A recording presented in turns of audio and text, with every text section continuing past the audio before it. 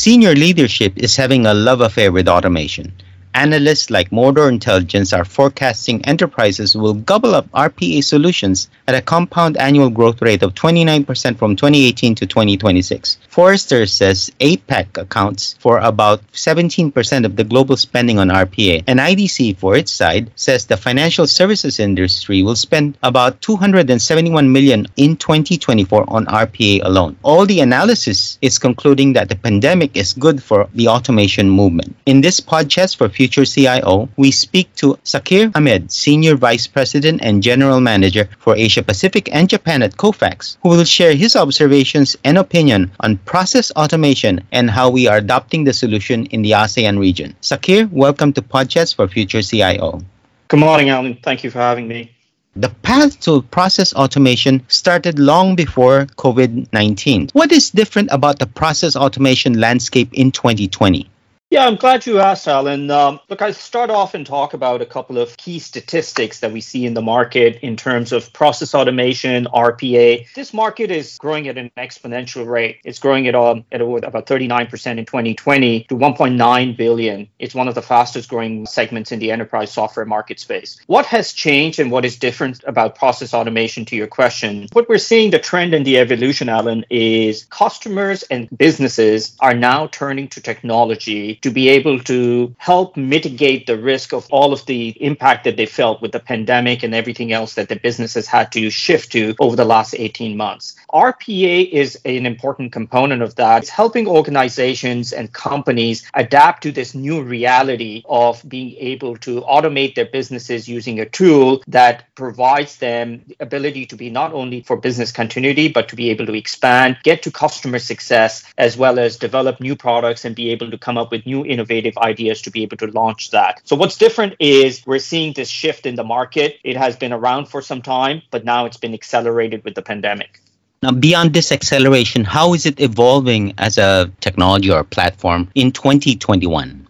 So as I mentioned, in 2020, we saw great growth in the RPA space. What we're seeing in 2021 is even a further acceleration of digital transformation that companies are going through. Companies no longer use this as a luxury or a nice to have. It's a must have. And enterprises or organizations need this change. RPA as a solution has evolved as well. So we are no longer just automating tasks. We're going beyond that. We're using technologies like artificial intelligence, OCR, the optical character recognition, process orchestration, machine learning that companies are now looking at, which is why we're seeing this huge shift in companies not just focus on RPA technology to help them with process automation as a standalone offering, but to be able to provide this integrated solution.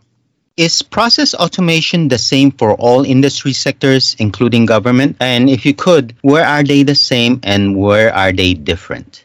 Yeah, look, I think the important thing when we talk about different industries and how process automation can help them is to understand what is the underlying need, what is the underlying reason why companies need this. So anytime that you look at an industry, whether it's in government, whether it's in manufacturing, whether it's in financial services, insurance, or whatever other industry you look at services, if you have a high volume of tasks, tedious, repetitive tasks that you are performing, time-consuming tasks, you need these pre-built processes. RPA capabilities allow you to be able to remove or replicate these complex human interactions and these activities that I'll give you a couple examples. So if you have a lot of open emails and attachments, if you've got forms, if you've got connected systems using application protocol interfaces, APIs, or if you've got structured and unstructured data, semi-structured data that you need streamlined, along the same lines of, logging into multiple applications and so on and so forth, or being able to integrate into some of your back-end systems like an ERP system or even a front-end system like a CRM system. It depends from industry to industry, but anytime you see a lot of these processes and a lot of these tasks that need to be performed, that's when process automation comes into play. So it's agnostic of industry. It's more a symptom of what are the challenges in organization or what is the day-to-day problems that you're looking to solve that will dictate on how important or how key process automation is in your success going forward.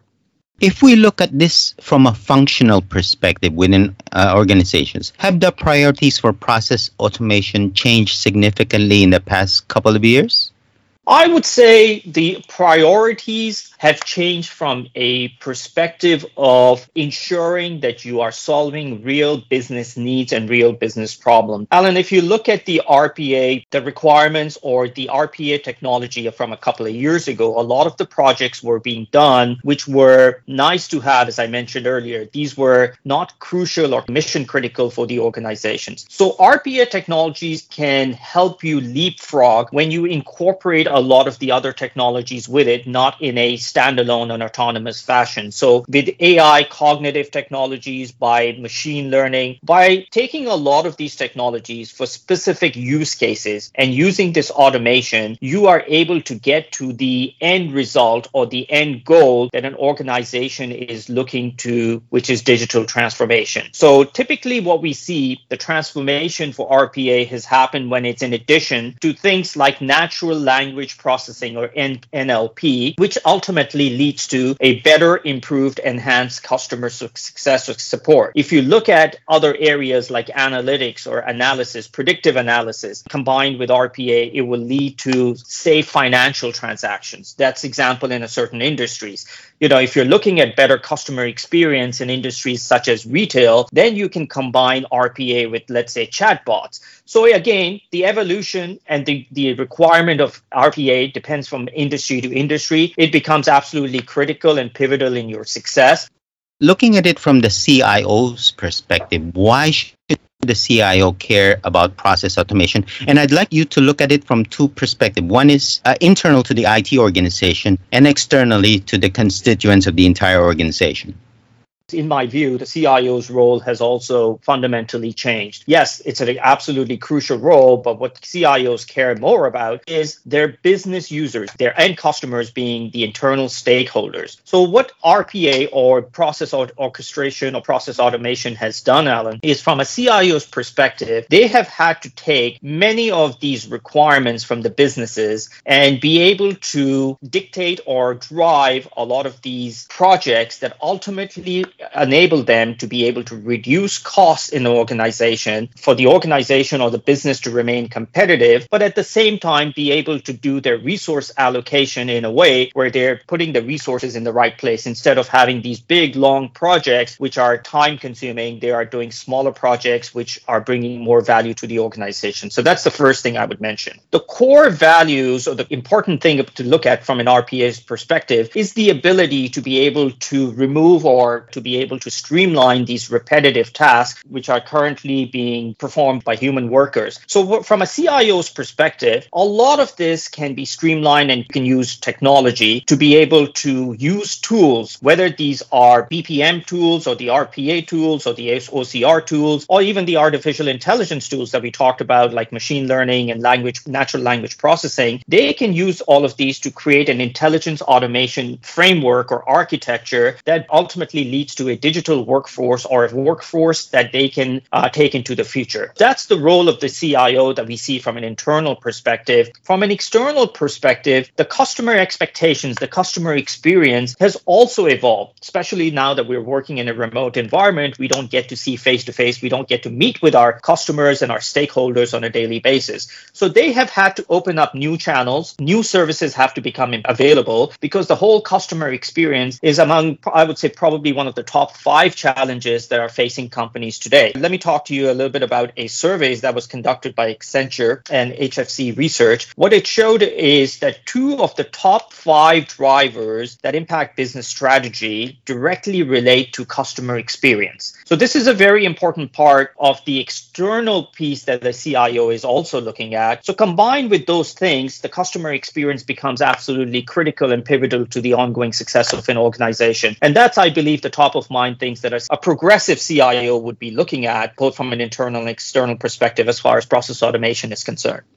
In an enterprise that's just beginning to embark on a process automation journey, where should they start? That's one. Who should lead it? How do they ensure that it stays on course? And can they make course changes along the way? The first thing that we will tell organizations is don't boil the ocean. And what we mean by that is don't try and solve all of your company's process automation or digital transformation goals in trying to do it in one large, big project. You've got to be able to show small successes and you've got to be able to show small wins and get your adoption and your buy-in from the key people in the organization for this to be successful. So going back to your question, what we typically find is most RPA projects are led by the business. However, if the pilot is going to scale into a full-fledged program, into something that's going to be a success, you need IT, you need the CIO behind that. And that's a very critical thing. It's either the CIO's role becomes even more important as a stakeholder in all of this. The conversations that we need to have internally and how you start with this is a very close working relationship and a collaboration that needs to happen between the business and the business problems that you need to solve and the IT department being able to employ the right tools and the right RPA technology to be able to specifically address and determine where these shortfalls are and where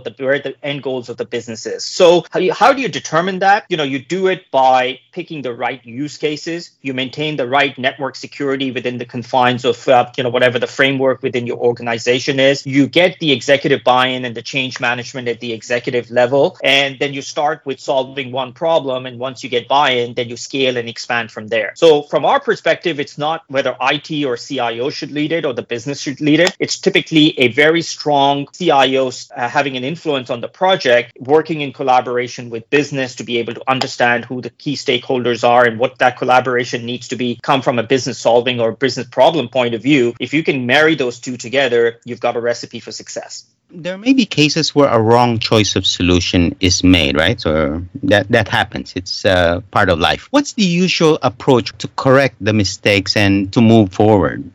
Change management is a very important component of any successful software implementation, especially in digital transformation and process automation, because your business, it needs to be adaptable, Alan. What we are going through right now in a COVID environment, in the pandemic, and with all the change that we've seen over the last 2 years is businesses are not going to remain static. You have to adapt very, very quickly. So you are absolutely right. You cannot stay the course if you decide a way you're going to move forward. And I'm not saying it should be a moving target every day, but what you need to do is to be able to have the right mechanisms and the right structure in place. What I mean by that is having milestones, having a steering committee, having a mechanism to be able to make sure the project is on track, and if there are ways and areas where you need to adapt or you need to change course, that you do that proactively as opposed to that becoming a problem. With the skill set that you've got within your organization, with the change management and the organizational practices that may or may not be perfect, digital transformation will simply magnify these flaws if you don't have the right mechanism in place and you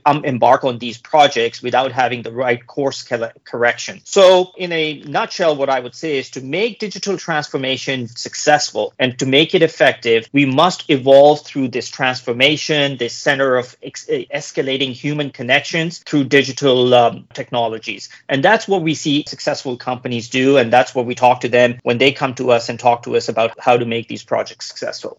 What is that one advice that you would give to the C-suite leadership and the board about process automation?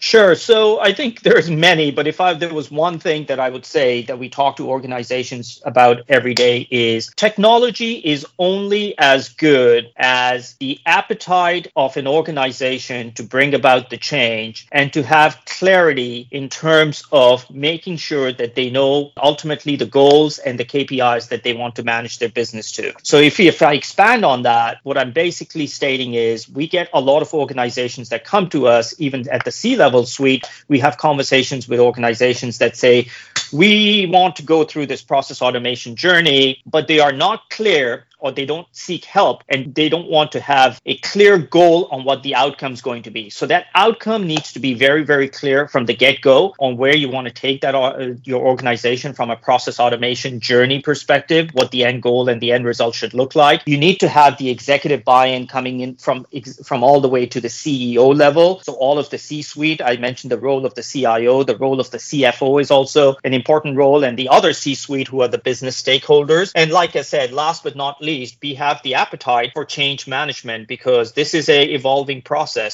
If an organization can focus on those couple of areas, the chances of them being successful is much higher than going into a project without having these criteria defined.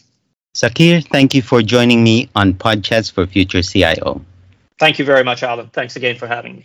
That was Zakir Ahmed, Senior Vice President and General Manager for Asia Pacific and Japan at Kofax, on the topic of modernizing process automation in the ASEAN region. You are listening into Podchats for Future CIO. As always, if you have a topic you'd like us to cover on this channel, simply email us at editors@society.com. We'd also like to invite you to sign up for a free weekly newsletter so you won't miss an episode of Podchats for Future CIO. In the meantime, stay safe, have a great day, and see you on the next episode of Podchats for Future CIO. Bye for now.